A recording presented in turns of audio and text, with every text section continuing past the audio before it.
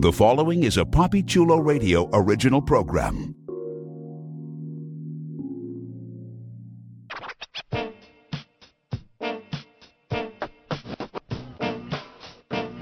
Let's go! Get up close and personal with some of your favorite male porn stars on One-on-One with Papi Chulo.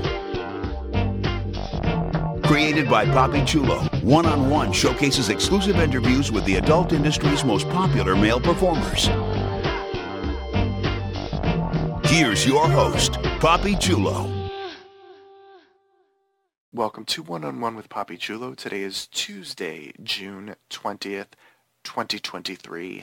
Listeners, please welcome gay adult star on the rise, NOLAN KNOX. Welcome to the show, NOLAN. Thank you for having me, Papi Chulo. It is wonderful to have you on. I'm so glad that you were interested in being interviewed. Yes, I am happy to be on. This is my first ever interview, so I am a little nervous. I did not know that. I'm incredibly honored that you said yes. I am also honored that you reached out and wanted to interview me. Fantastic. Yes, of course. All right. So typically, I like to start off these interviews by getting some unique stats out the way. So what's your height and weight? Yes. So I am teetering between 6'1" and 6'2", and my weight right now is closer to 150 pounds. What's your ethnic background? I am half Vietnamese and half Thai. What's your zodiac sign? I am an Aries. And how old are you? I turned 28 this year. Let's get to know a little bit about the man behind the performer. Where are you originally from? So I grew up in Los Angeles, California, and then moved to Virginia when I was 14 in 2010. Oh, that's interesting. I would assume that was a little bit of a culture shock. It was. It definitely was. Took some adjusting. We moved to what was then more of a country town. So it was interesting. Yeah, and also, I mean, you go from a place that for the most part is sort of viewed as much more progressive to, a place that's much more conservative. Yeah. We went from being a part of a bigger majority as minorities, and then when we moved, the difference was clear. No, absolutely. I mean, there's a huge AAPI population in California, and then you go to Virginia where, I mean, not to judge Virginia, but I don't feel like it's known for its large AAPI population. It is not, at least not where we moved to. There is a big Asian population up north, but we moved down south. Okay.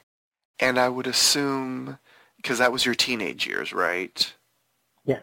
I would assume my formative years. Yes.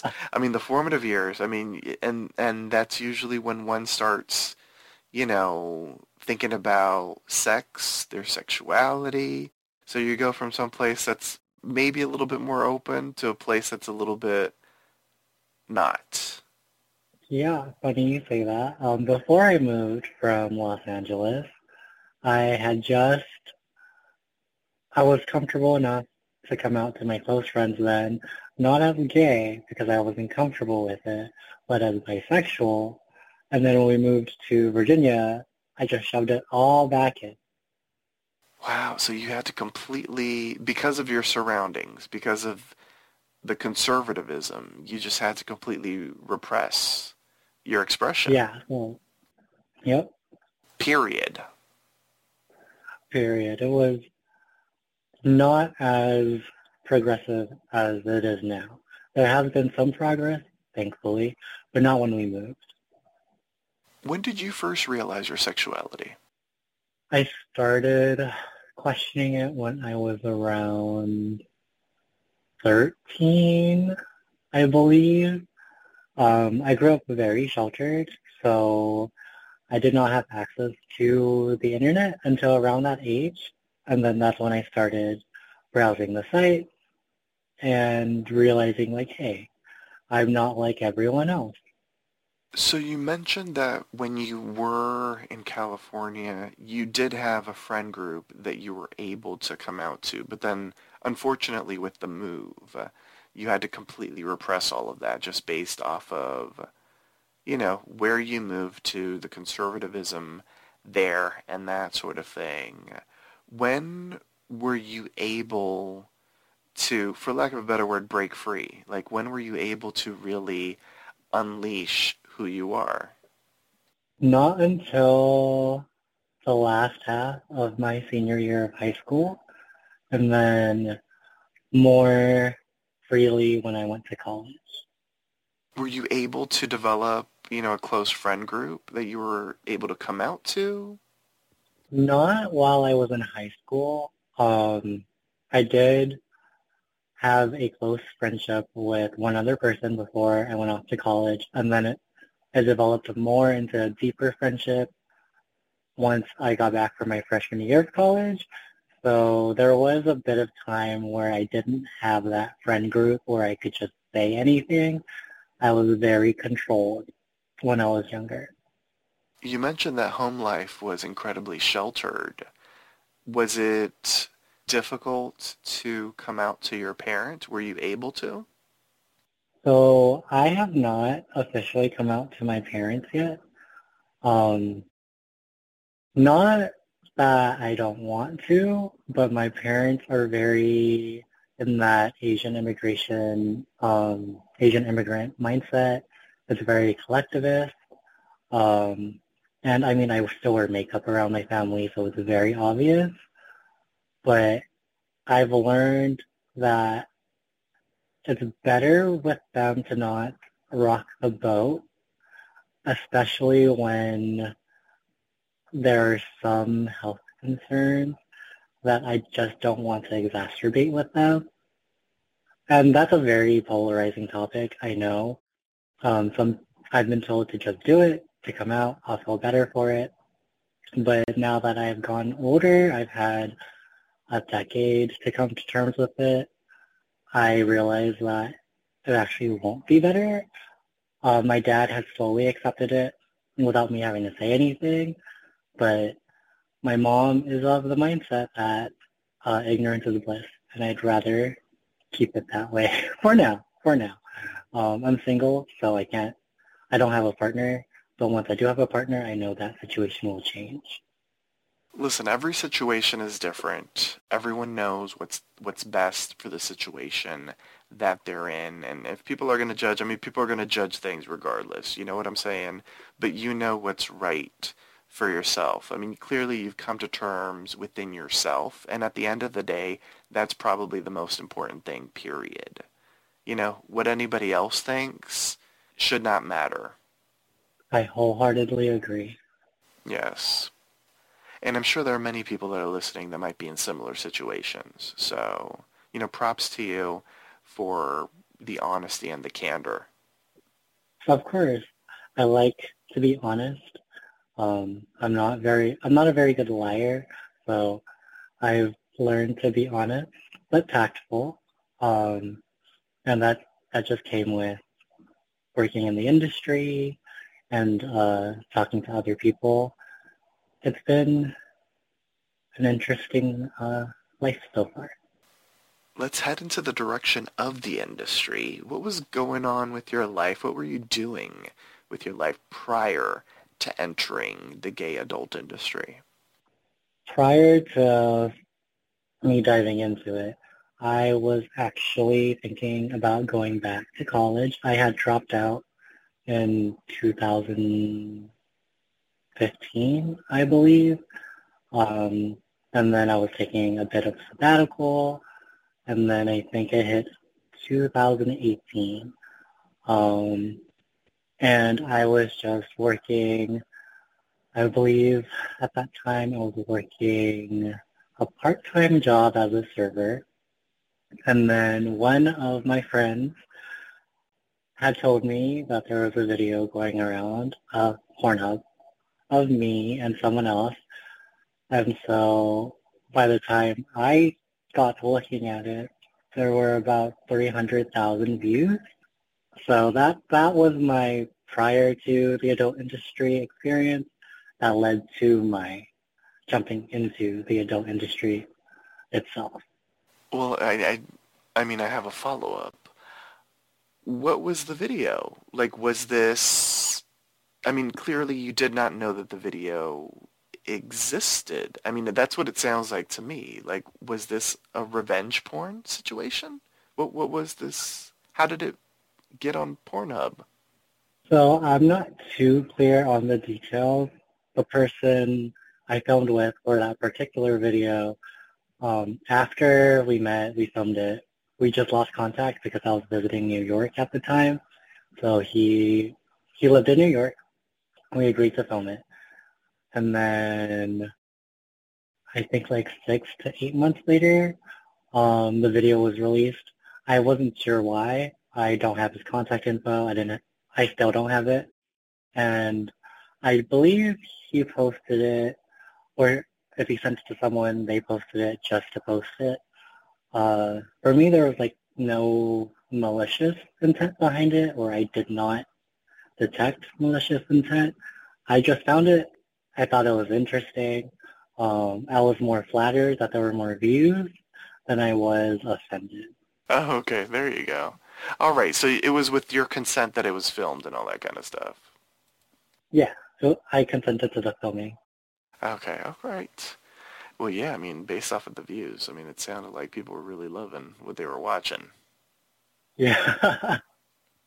It was at the time where you still didn't see a lot of feminine looking guys topping, and I was topping in that video, and it got a lot of traction. Before Pornhub did their whole reevaluation and like took down hundreds of thousands of videos. So prior to that moment, had you ever thought about porn? Well, actually, you know what? Before we even get into this, let me just say this. Because you were talking about you were going to go back to college to finish up your degree. That can be done at any time. I'm just saying, like, you know, don't think that it's ever too late to go back and complete your education. I just want to put that out there. If you want to go Yeah, no, back, I totally agree. yeah. So if you want to go back, I mean, you can always make time to do that. And I always feel like a degree is incredibly important to have. Yeah. So prior to that moment, when you viewed yourself online and you saw how many people, you know, were clicking and watching and all that kind of stuff, had porn ever crossed your mind as something that you wanted to do, that you wanted to try, that you wanted to experience? Very fleetingly, for multiple occurrences.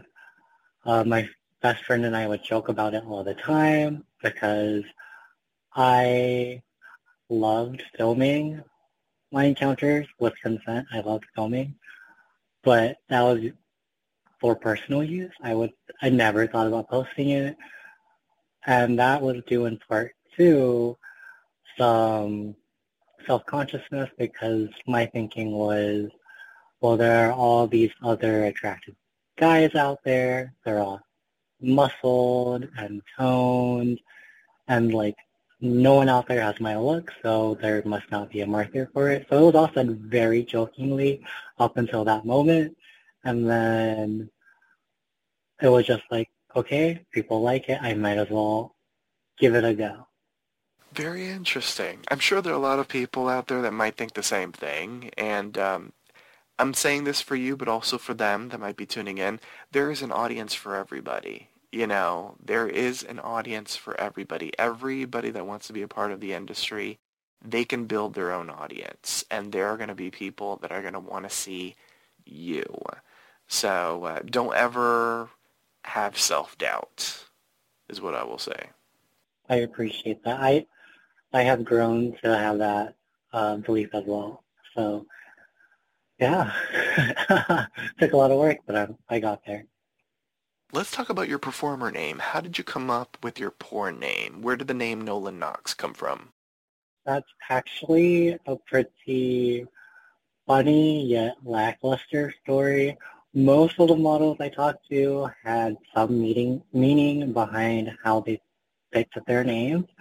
For me, I was in the car with the same best friend. We were driving back from IKEA, and I was just throwing names out for what I could use as a stage name. And I think 5 minutes in, I just said, how about if I made my name Nolan Knox? And then it just kind of stuck. There was no meaning. It was just a name that paired well, and we went with it. I like it. I love an alliterative name. So it Yeah, works. Yes, very nice. In total, how long have you been in the adult industry? I would say if I counted when I started, it would be 5 years. And if I counted when I took it seriously, it'd be about 3.5. Very nice. Very nice. All right. So let's talk about the first time you were on set. What was that experience like for you? Because I feel like you entered the industry clearly comfortable in front of the camera because you were filming your own content. You know what I'm saying? You were filming your own encounters, not necessarily for release, for your own sort of personal collection, but you were already filming your encounters. So I wonder if that allowed the first time you shot a scene professionally, did that allow you to have a little bit of comfort in front of the camera? Or because it was, a porn shoot, because the vibe is different, were there some nerves? What was going on in your mind the very first time that you officially shot a porn scene? Yeah, so I have my core. I'm an introvert, so when I film things, I'm at my most comfortable because I'm in control, and I still love being in control. So when I agreed to do my first porn studio shoot, I was as nervous as I was when I first started out because I knew that even though I had some measure of control as the model, I did not have control over the camera angles or the overall plot of it. When I'm filming by myself with someone else for my audience, I know what I want to do. I'm comfortable. I was in a place where I kept things simple. So my first porn shoot really got me out of my comfort zone. I came in equally as excited as I was nervous. I was also a bit scared because I had not met any other models, and the models I worked with were pretty big. My first shoot was with Peter Fever, and we did a parody on the popular Netflix series Squid Game. And one of the more popular creators that I looked up to were Johnny Ice and Dane Jackson. So when I came on set, I was a bundle of nerves. I did not know what was going to happen. I thought I was ready to shoot, and then it turned out that the whole environment was completely different, so I had to readjust to a porn set mindset. May I just say, after interviewing performers now for like 15 years, it's always fascinating to me to hear when a performer is like an introvert in their personal life. Because, I mean, at the end of the day, as a performer in the industry, I mean, you're kind of forced to be an extrovert, because at the end of it all, what you're doing is sort of a form of exhibitionism. You're having sex in front of the camera for all the world to see. So it's fascinating to hear that in your personal life, you're a bit of an introvert.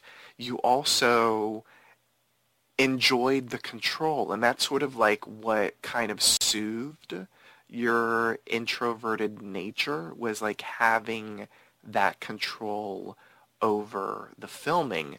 But then, as a porn performer, you relinquish that control, because someone else has the control. Someone else is, holding the camera. Someone else is controlling how the scene is going to look. That's so fascinating to hear. Like, yeah, the psychology behind all of that is really interesting. Yeah, I thought I was ready. I knew when I was putting on a persona of NOLAN NOX, I knew that I had to be more extroverted than my usual self. So that took some getting used to.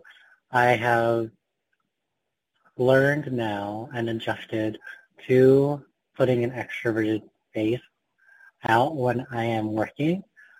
But that, at the end of the day, that does drain my batteries.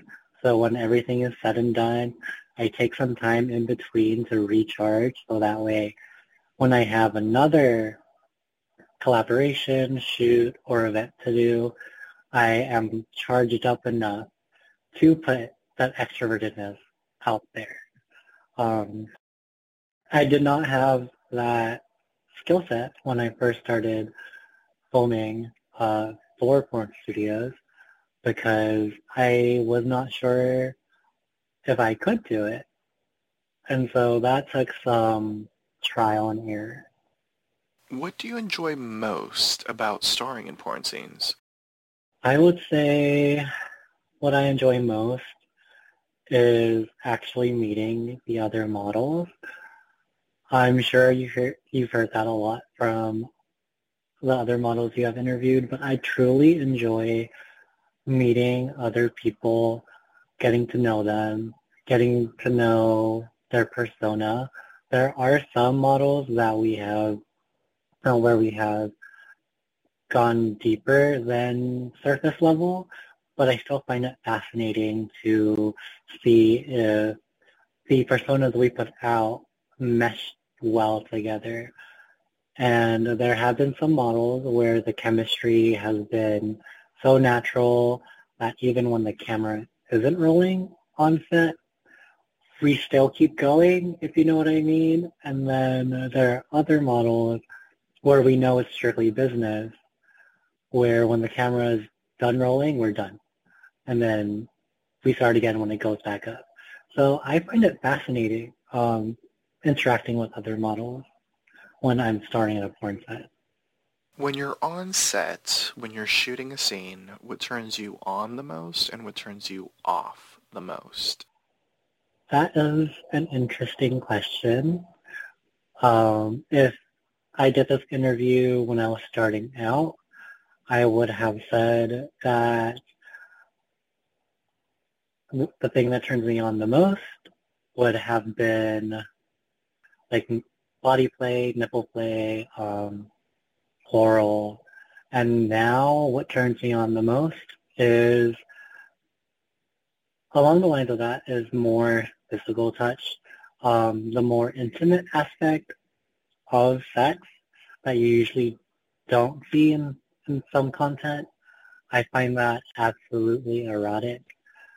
And sorry, I got distracted thinking about some past experiences, but yeah, I would say physical touch is a big turn on.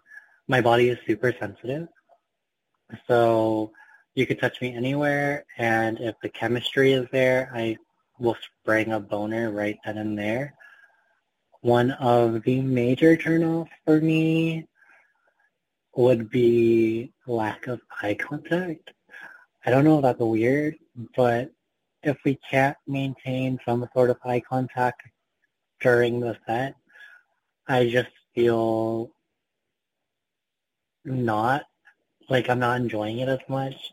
There isn't that connection. And I understand for some people it's business, but when there isn't some sort of connection, my body knows, and my body will betray my thoughts, and then I will need some time to reflop up a bit. So yeah. How would you describe your fuck style? How would you describe your style of fucking? I was actually talking to someone about that. I thought my fuck style was pretty standard, pretty vanilla, if I may say so myself.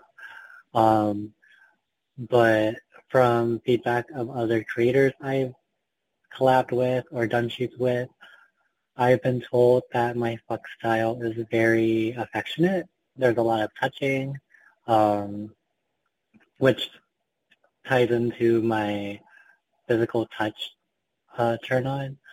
But I am very affectionate when I am with someone. But there's also a flip side to that where if I'm super horny and I just want to talk, I get very dominant, not verbally, but in my actions and lack of words. I've been told that once I'm in that mindset, I'm a bit more rough.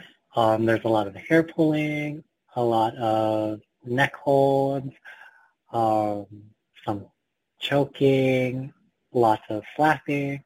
So it honestly depends on which scale I fall on the horny meter.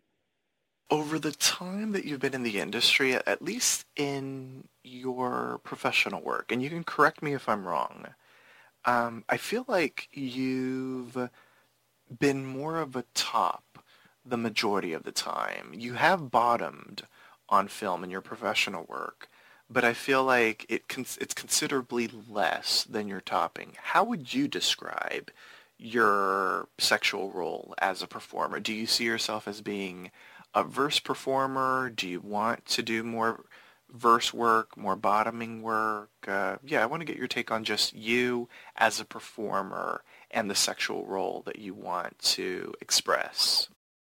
Yeah, I do advertise myself as a verse performer, but I do tend to talk more, and that ties into when I first became sexually active.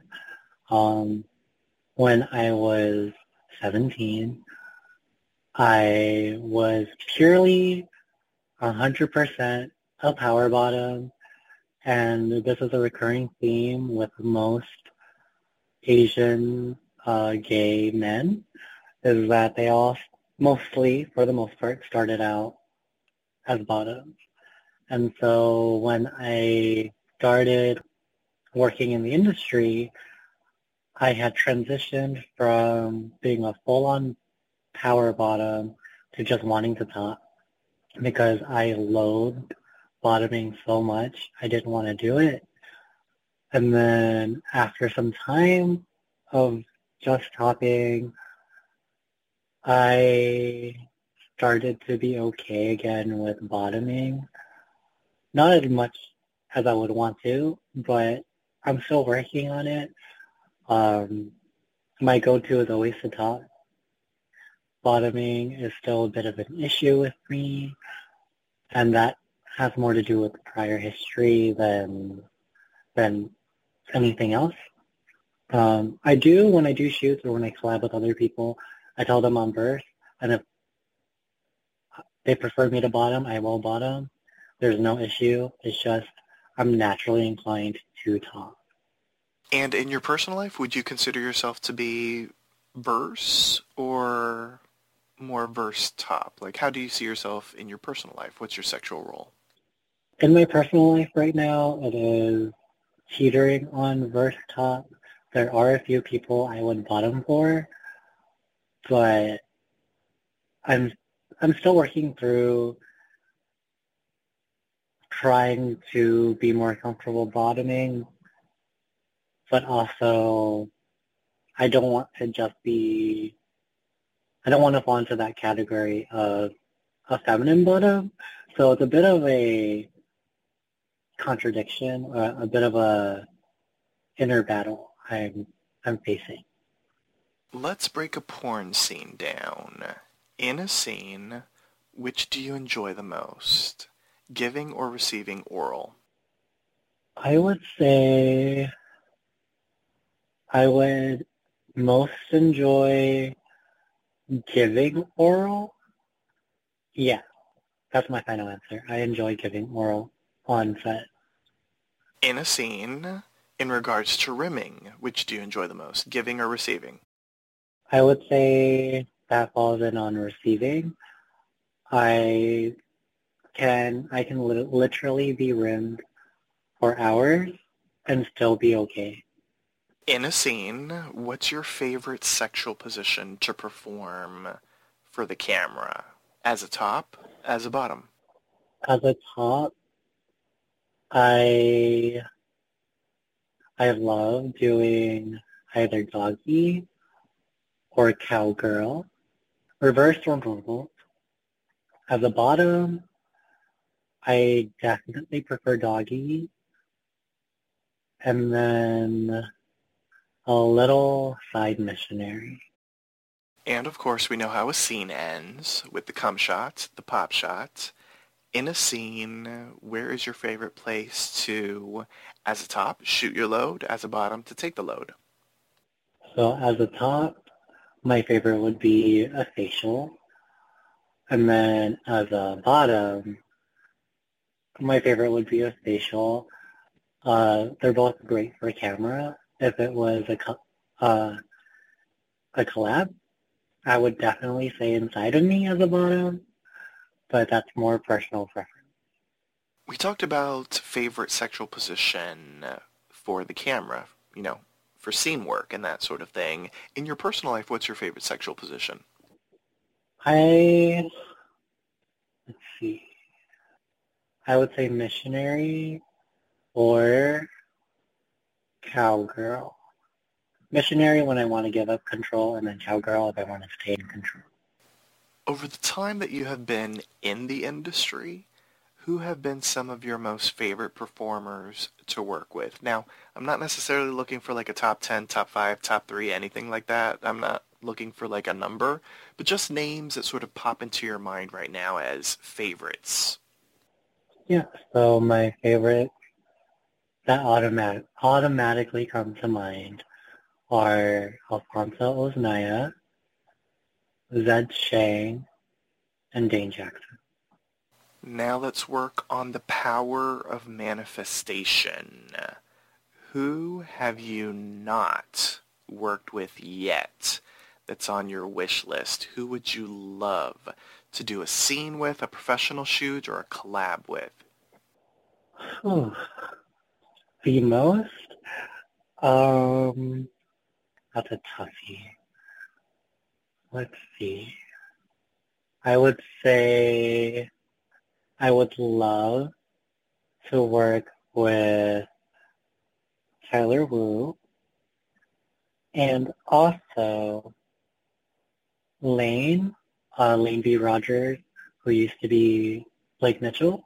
Those are my two top wish list models for either studio work or collaborations. I would definitely want either or both. I'm not picky. Both are excellent choices. Thank you. You're welcome. Are there any individuals in the industry that you look up to? Are there any individuals, whether they be in front of the camera or even behind the camera, that inspire you in what you're trying to do with your slice of the industry? Yes. There are three. One is Tyler Wu. His work, he's figured out what works best for him, and he excels at it. He works hard at it. And along those lines, the same could be said for Alfonso and Zed Shang. I've worked with them both numerous times, and I've seen all the work they put in on camera and off camera, and I have been doing my best to follow in their footsteps. I love that. Very nice. Now Thank you. You can't tell that I'm smiling. Pardon? Oh, I said thank you. You can't tell, but I was smiling. Right?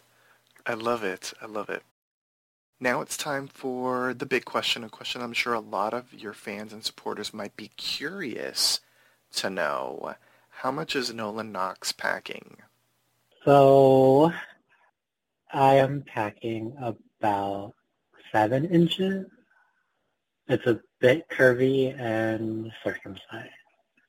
Earlier we discussed, a couple of questions ago, we discussed the cum shot, the pop shot in porn. You know, it's known as the money shot. So I want to ask you, Mhm. how do you prepare for that? Do you do anything in particular when you know that you have a scene coming up to make sure that, that the pop shot pops, for lack of a better word?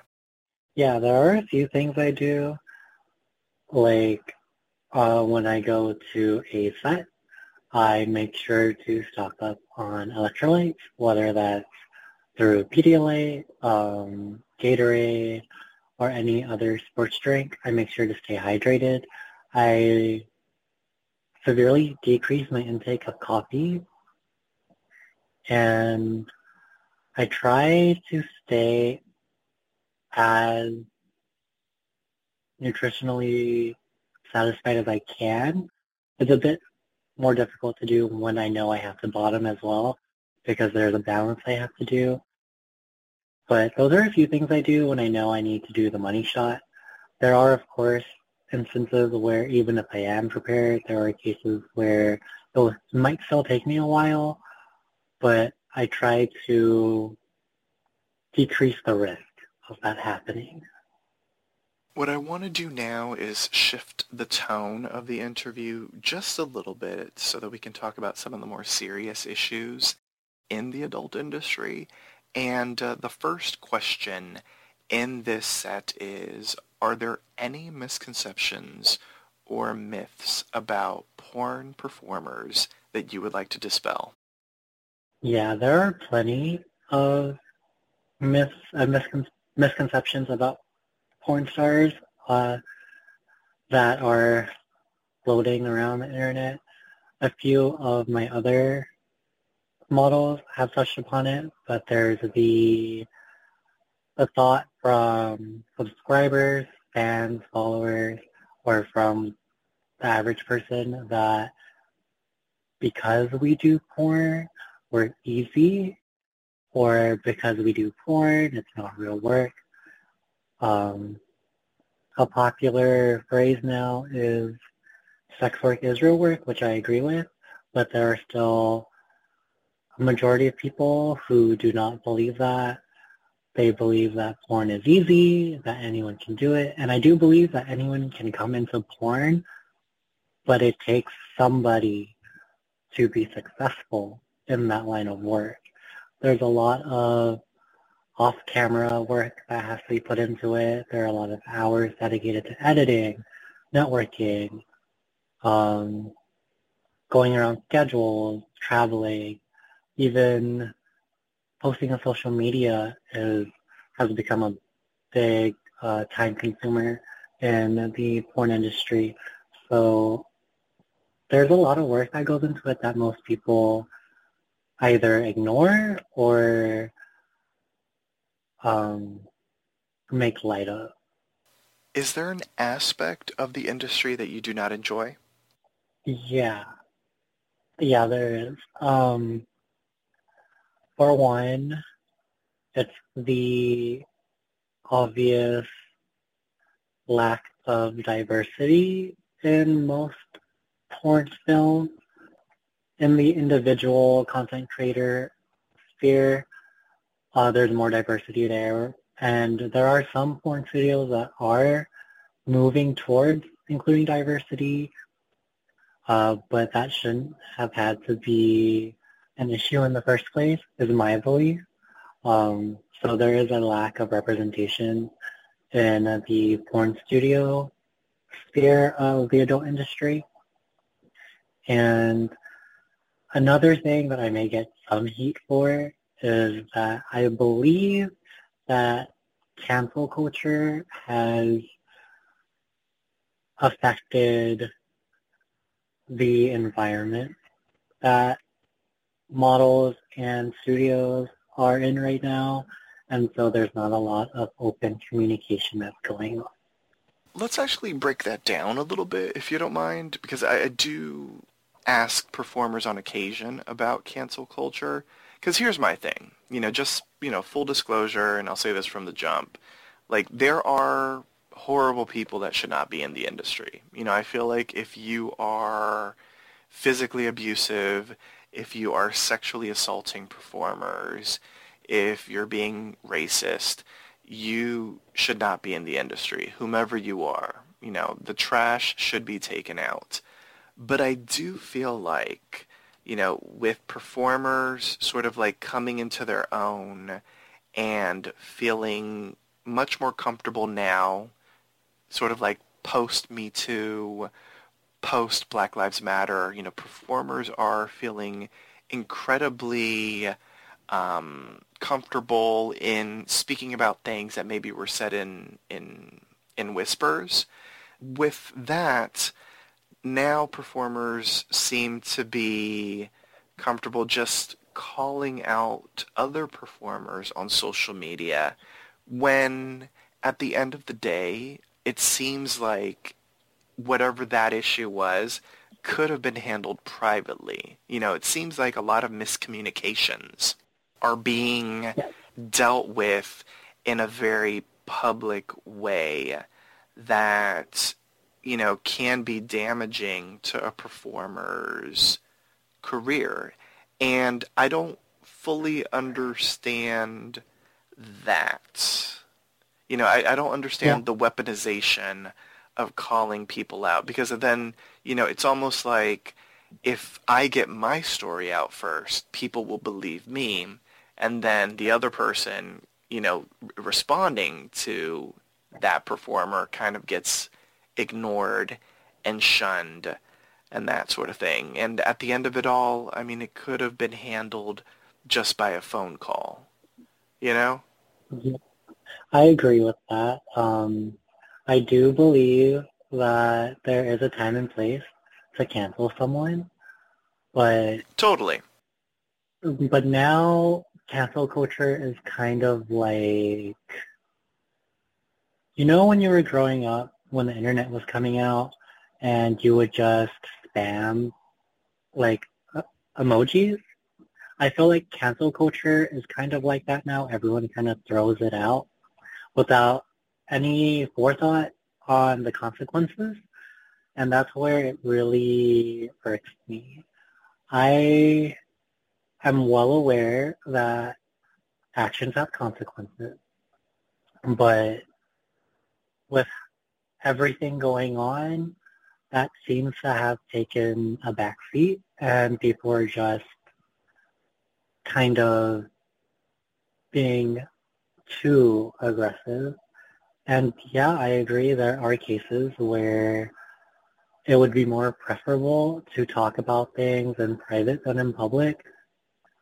I have talked about this extensively with some friends, but I believe that due to how easily accessible social media platforms are, the line between private conversations and public conversations has been kind of muddled. And now the thinking is, well, if I can say it to them in private, then I can say it to them in public. What's the issue? And the issue is, what was supposed to be a one-on-one conversation now becomes a many-on-many, with now polarizing opinions facing off against each other, and there's no constructive conversations going on anymore. I believe that you're hearing, you as in the general you're hearing what is said, but you're not listening, and there's a clear difference between the two. When the porn industry grew due to the pandemic, one of the mindsets that grew with it was that every adult model, everyone involved in the adult film industry should work together. But when you call out other creators or companies or anyone and cancel them, it kind of counteracts what you're saying. And I believe that actions speak louder than words. And so it's kind of hard to digest what is being put out there when what you're doing is the exact opposite. Yeah, I could go on about this. It's just, I would love there to be open communication. I really would.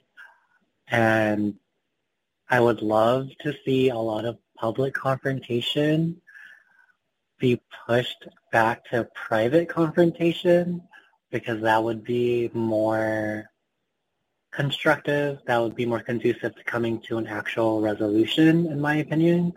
But I'm just one person. So most people are free to think what they want to.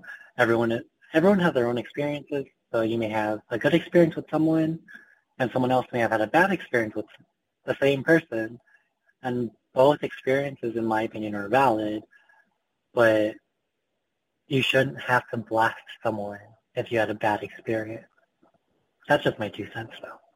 I just don't disagree with you on that. I appreciate the nuanced conversation, and I will just put a button on this by saying, if a person is abusive, if, they are sexually abusive, if they're being racist, if they're being physically abusive, they have earned the right to be canceled. You know what I'm saying? Yeah, I agree. 100%.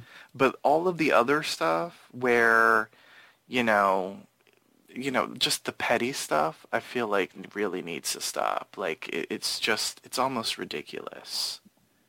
I agree. And I believe that if someone wants to change, they are allowed to change, with caveat, of course.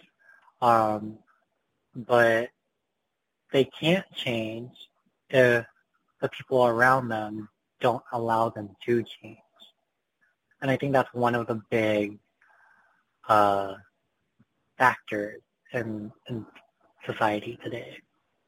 As a performer of Asian descent in the gay adult industry, have you ever experienced any racism, discrimination, or microaggressions? That's a definite yes. I would love to say no, but I would be lying. Yeah, there have been many cases of discrimination, racism, all of it, basically. In the 5 years I've been a public face. From fellow performers? From the fans? A majority of it is from fans or from the everyday person. There are a few fellow content creators who also show those characteristics, which is unfortunate. But most of it does come from fans. They're either very against Asians in the industry, or anyone that's not predominantly white, I'm afraid to say. And then there are those that are so into Asians that it comes off and becomes racist. We'll be talking about that right now. As long as you're done with your answer. Yeah, because we can talk about that right now. Were you finished? Yeah, I was finished. All right, let's talk about that now. Let's talk about AAPI fetishization in the industry. Let's talk about it just in general. Your experience as a person of AAPI descent, dealing with performers, dealing with maybe scene scenarios, dealing with the fans. I just want to get your take on AAPI fetishization. Most of my experiences have stemmed from fans. There have been more men than I would like to count that would message me or come up to me sometimes at a bar and tell me that I am very pretty or beautiful or any other word that falls into the feminine side of the English language, um, and that they would love to have an Asian femboy as their partner, as their bottom, um, to worship them, to please them, to be that fantasy they have in their head. And it comes off very racially motivated, and I don't see any other way to look at it. There have also been fans who have messaged me with hate comments that have told me that I am too feminine looking, that I'm not masculine enough to be in the industry, that my demeanor is too submissive, too soft-spoken, to not the all-American manly man, so to speak. I have not had too many experiences in the porn studio industry. I've been fortunate enough to where when I would be reached out to by a studio, they would take my opinion into account. So they wouldn't just tell me, okay, we're going to have you bottom because of how you look. If I told them I was just in the mood for topping, they would just have me top. And if I told them I was verse, they'd give me a mix of both. So I haven't had too many studios tell me that they wanted to hire me just because of my look and because I would be a great feminine bottom. That's mostly come from other models and other fans who want to see me fulfill that role in their head, that a feminine-looking person who wears makeup is only good as a submissive power bottom. Well, I would say shake the haters off, first of all. It's incredibly unfortunate that you've had to deal with all that stuff. I always ask performers of color about, racism and isms in the industry, and it's always sad to hear when a performer has gotten it a lot. It's the industry is its own machine, but then the fandom is its own machine as well. And so, dealing with that from both sides, I can only surmise that it's just incredibly heavy to have to deal with it all the time. It does get pretty exhausting to deal with the discrimination and the racism, but I'm happy that other people are also speaking out about it because it is allowing change to happen, and it is unfortunate that it's happened to us, but we're striving to make it so it doesn't happen to the people who follow us. Absolutely. That's why I always bring it up in these interviews, because I feel like sunlight is the best disinfectant.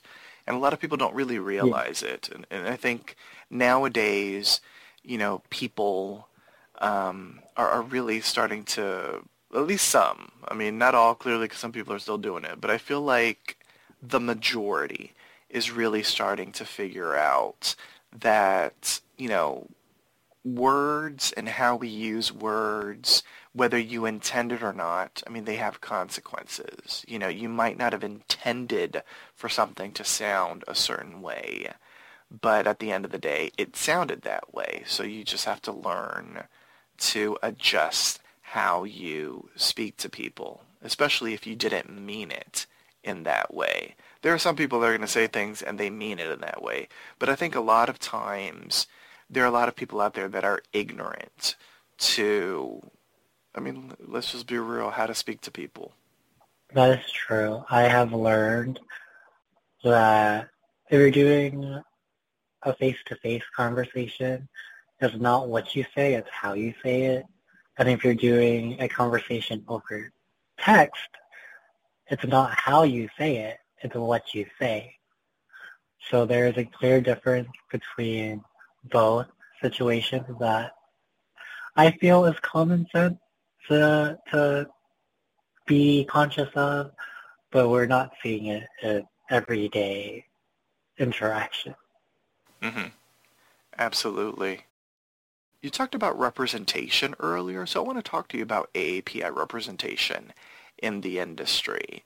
What's been fascinating for me to watch as I interview performers from all sides of the industry is really how the gay adult industry has always done better in regards to having AAPI men in the industry versus the straight side of the industry. Over on the straight side, I mean, there are a lot of AAPI women in the industry, but, you know, as of right now, currently in the year 2023, there's like less than a handful of AAPI men who are, you know, actively working with the major studios and that sort of thing. On the flip side, on the gay side of the adult industry, there are a lot more AAPI men in the game. You know, are they getting work with the major studios? I feel like it's probably similar to the straight side in the sense that there are a handful that work for like the larger studios, but I feel like that's sort of kind of changing as well. So as someone who is in the industry, who's been doing it for a couple of years, I want to get your take on AAPI representation in the gay adult industry. That is an interesting topic. I have thought about that too. I have noticed that on the gay side of things, there is, as you said, a lot more AAPI representation. Are they in major studios? Not all of them, but more than they are in the straight side of the industry. I do believe that that is mostly due in part to the work of the models themselves than the actual major studios. I believe that LGBT plus people are the loudest and the most effective to get what they want done. And we don't see a lot of that in the straight side of things.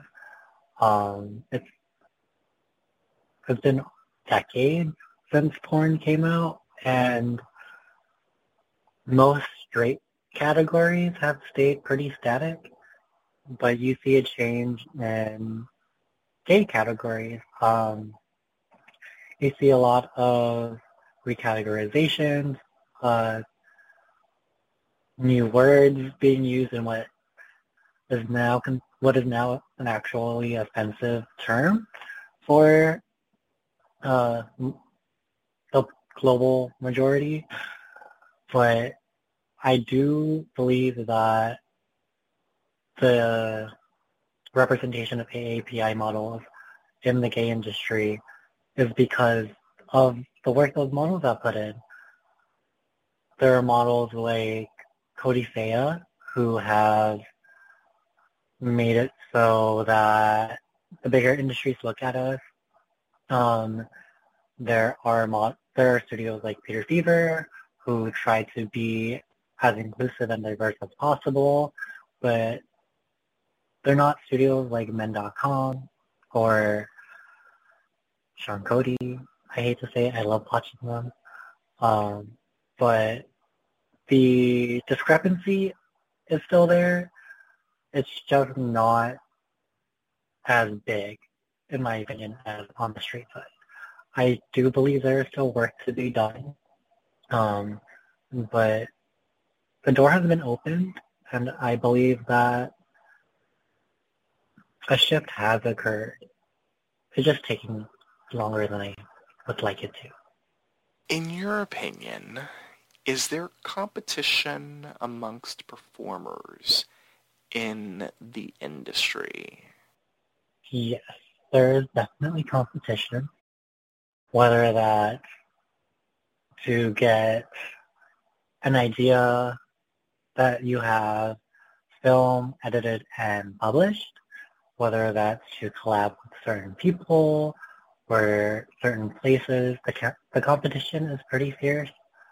I'm still a relatively small content creator in the scheme of things, so there is a lot of pressure to collab with big names, so you get the exposure.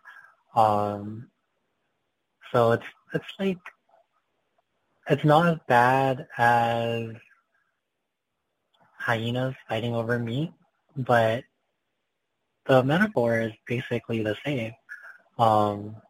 There are content creators who will only film with other models for clout or to hit a certain demographic or reach a wider audience that you don't see on screen that happens behind the scenes. And there is a lot of, I wouldn't say backstabbing, but there is a lot of words that are said to try to one-up another person. Let's talk about dating while in the industry. As a performer who has been in the industry for a couple of years now, is it difficult to date while doing the work that you do? You reached my kryptonite. Dating and me don't seem to be very compatible, and I would say that being in the industry has not helped. There may be the stigma around the industry may be dying, but the stigma against people who work in the industry is still there. So when I try to date, when I tell people what I do, it's a very clear turnoff for them, and so it leads to either ending it, ghosting, or anything in between, really. But that isn't to say that the people who are into it are also, who are okay with it, are also good. There are people who exclusively want to date a porn star just to say they dated a porn star. So it's a bit tricky navigating while working in the adult industry. And yeah, my luck with dating has been very bad. Well, hopefully that changes. Listeners, we'll set up like some sort of reality competition. Date Nolan Knox. I would love to participate. All right. Yes. Although that could turn into a porno really quick. I'm just saying. It could. It really could. Yes. You'd have to subscribe to see that part. Exactly. Bingo. I like it. Speaking of subscribing, all right, let's move away from the serious stuff and let's talk about something else that is very serious to you. Let's talk about your original content. What can the listeners see? What can they expect to see in regards to your original content on things like your OnlyFans, your Just for Fans? Yes. So for right now, what you can expect to see are mostly solos, or like whether that's me jerking off, me riding a dildo, doing something out in public. Most of my content right now is solo focused. There are a few collabs on there on both OnlyFans and Just for Fans, and some teasers on my Twitter. But for the most part, it's solo.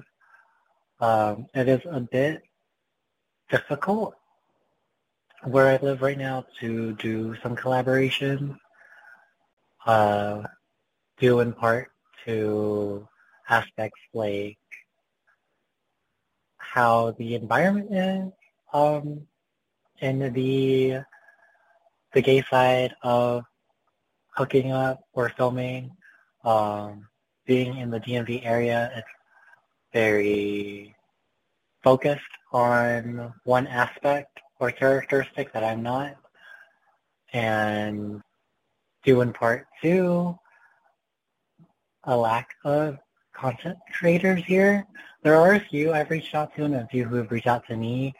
But for the most part, most of it has gone nowhere. There's one that is in the works that I won't bring up yet just to not jinx it. And I have also not been posting as regularly on my site because I'm working on a very super secret project. Hint, hint, nudge, nudge, that will hopefully come out in the next month or so. Well, that was a nice tease. Very nice. All right. I like it. I like it. How often do you update your various platforms in regards to where you upload new content? So before my dip in activity due to the super secret project, I have tried to upload every week, once or twice a week, or once every couple weeks, depending on how big a file I'm editing it.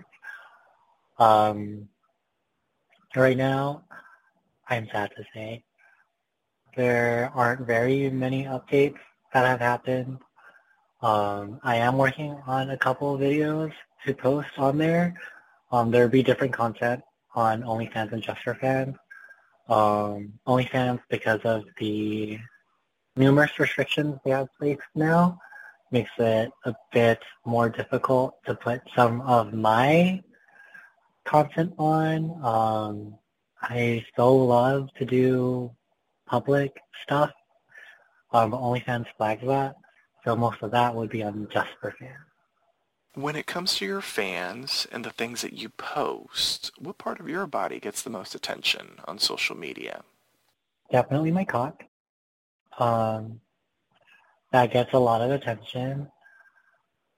It plays in part to me being Asian, so as one might guess, my size is remarked upon a lot. The second most talked about feature is my ass, and then my face. If my face shows up in some videos. Sometimes I don't show my face. Sometimes it's just POV style. So mostly my cock and my ass. Let's talk about a recent production that has slowly started to drop on Peter Fever. You shot with them in Mexico for a new series of theirs that's called Gaycation Mexico. What was that experience like for you? Yeah, that experience was really fun. I had never been out of the country before. I had literally just gotten my passport a few days before the shoot, so that was exciting. But I got to work with some models I worked with before.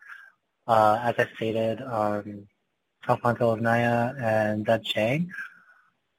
They are wonderful to work with, so it was great to experience Mexico with them. We filmed in Mexico City and Puerto Vallarta. We had so much fun. The models we worked with, like, me personally, I worked with Angel Nash, Axel Bernal, and Fernando.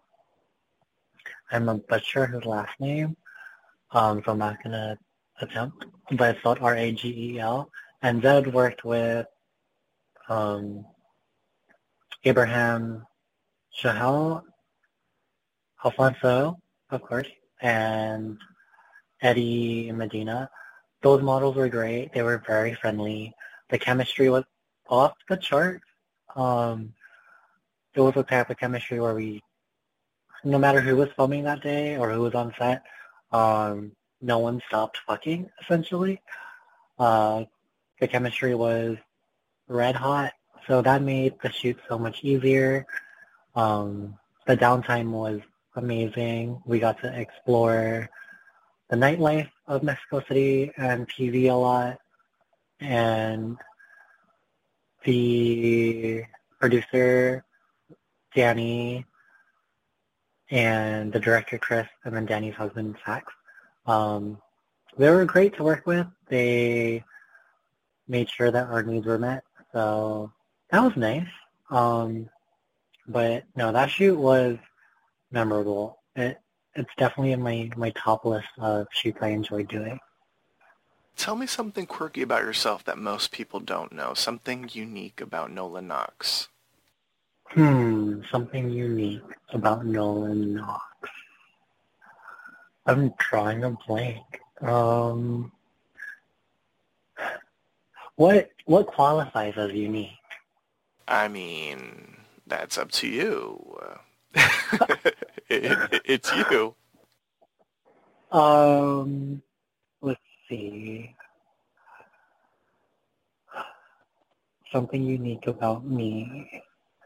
I would say if you met me in real life, or if you saw me out at a party, I would stand out because, number one, I'm tall, and number two, my hair changes colors every 2 weeks.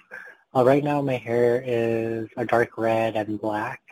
For the shoot, my hair was pink and black, and then, yeah, I think my most unique feature is that it keeps changing. I keep dyeing my hair every 2 weeks. I can't stop. It's like a legitimate addiction. Describe yourself in 10 words or less. In 10 words or less. I am an introverted extrovert, and how many words was that? Are you trying to form a sentence? Yeah. What 10 words or less? That was 4. I'm an introverted extrovert. Yeah. Okay. I'm an introverted extrovert, and I really enjoy a good espresso martini. I think I hit Oh, right. over the word cap, but I drew a blank. But I really do love espresso martini. That would be my personality in a drink. As we start wrapping things up, I have this list of pop culture-oriented questions that are designed to allow the listeners and your fans to get to know some of your favorites. The first question in this set is, what are 5 of your most favorite television shows? Ooh, okay. My 5 favorite right now are How I Met Your Father on Hulu,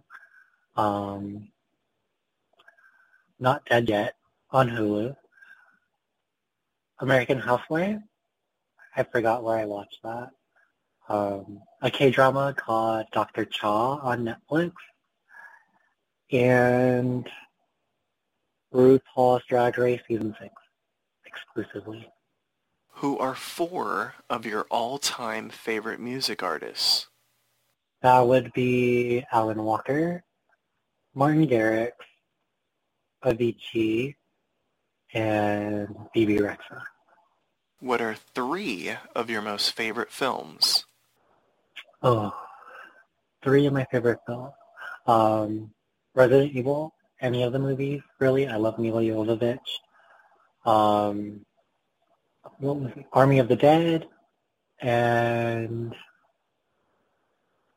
The Day the Earth Stood Still. What are 2 foods you can't live without? Pho and curry, for sure.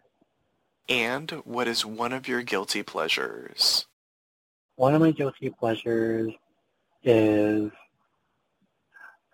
I don't know if it counts because I film it, but it is still exhibitionism.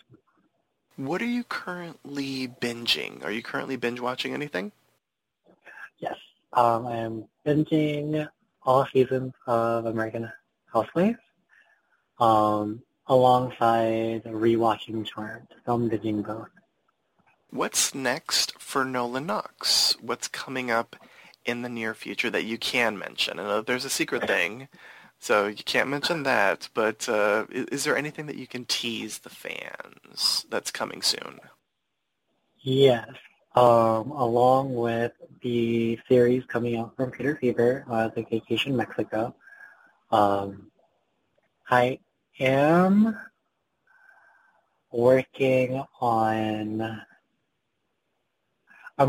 something that will give me and my followers a bit more transparency and open communication when it comes to content and upload, which is the super secret project I hinted toward, which I'm sure most people have guessed by now. But that is also coming out soon. Very nice. How can your fans reach you? Where can they find you on the web, social media, as well as the links on how they can subscribe to your original content? Yes. So I am most active on Twitter, Instagram for DMs or questions. That would be the Nolan Knox, all one word. My OnlyFans is onlyfans.com/Nolan Knox. Just for Fans is the same, just for Fans/Nolan Knox. If you like more solo-oriented content, I would say go for OnlyFans. If you like the more risque/risky content, I would say go to Just for Fans. But if you just want to talk, then my Instagram is available. Perfect. Well, this does bring us to the end of our interview. Is there anything that you would like to say to your fans and supporters that are tuning in? I really appreciate the support that I've gotten from my fans and followers, and some fans and followers who turned into friends. Without them, I really would not be here. And I'm sure that other models have said it, but it holds no less true. I wouldn't be doing this interview without them, and I wouldn't have had the opportunities I did without them. So I truly appreciate them and thank them from the bottom of my heart. Well, Nolan, I certainly want to thank you so much for the interview. I want to thank you for having me, Papi Chulo. You're welcome. I'm incredibly appreciative of you for being interested, for allowing One-on-One with Papi Chulo to be the home of your first ever interview. I hope it was a good experience. It was. It was a great way to pop my cherry. Fantastic. I love the sound of that. And the door is open for more. You have an open invitation whenever you want to come back to update the listeners on what you've been up to. You got an invite already. I would love to. I have enjoyed the open communication that we've had in this interview. So yeah, I will definitely come back. Fantastic. And listeners, I also want to thank you for tuning into One-on-One with Papi Chulo. Before we go, here's our announcer to remind you on how you can interact with us. Thank you for downloading One-on-One with Papi Chulo. Here are a few helpful reminders. For more information on One-on-One with Papi Chulo, visit papichuloradio.com/afterdark. Follow Papi Chulo on Twitter at twitter.com/PapiChulo One-on-One. That's at Papi Chulo. The number 1. The word on. And the number 1. Like us on Facebook, facebook.com/Papi Chulo Radio. Follow us on Twitter, twitter.com/Papi Chulo Radio. Do you have any questions, suggestions, comments, or concerns? Email us via contact@papichuloradio.com. Are you interested in joining the Papi Chulo Radio team as an on-air personality? Email talent@papichuloradio.com. Binge listen to your favorite Papi Chulo radio programs by visiting papichuloradio.com/archives. Back to you, Papi Chulo.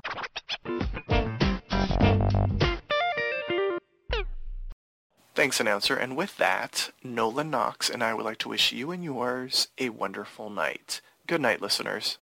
Good night. Let's go.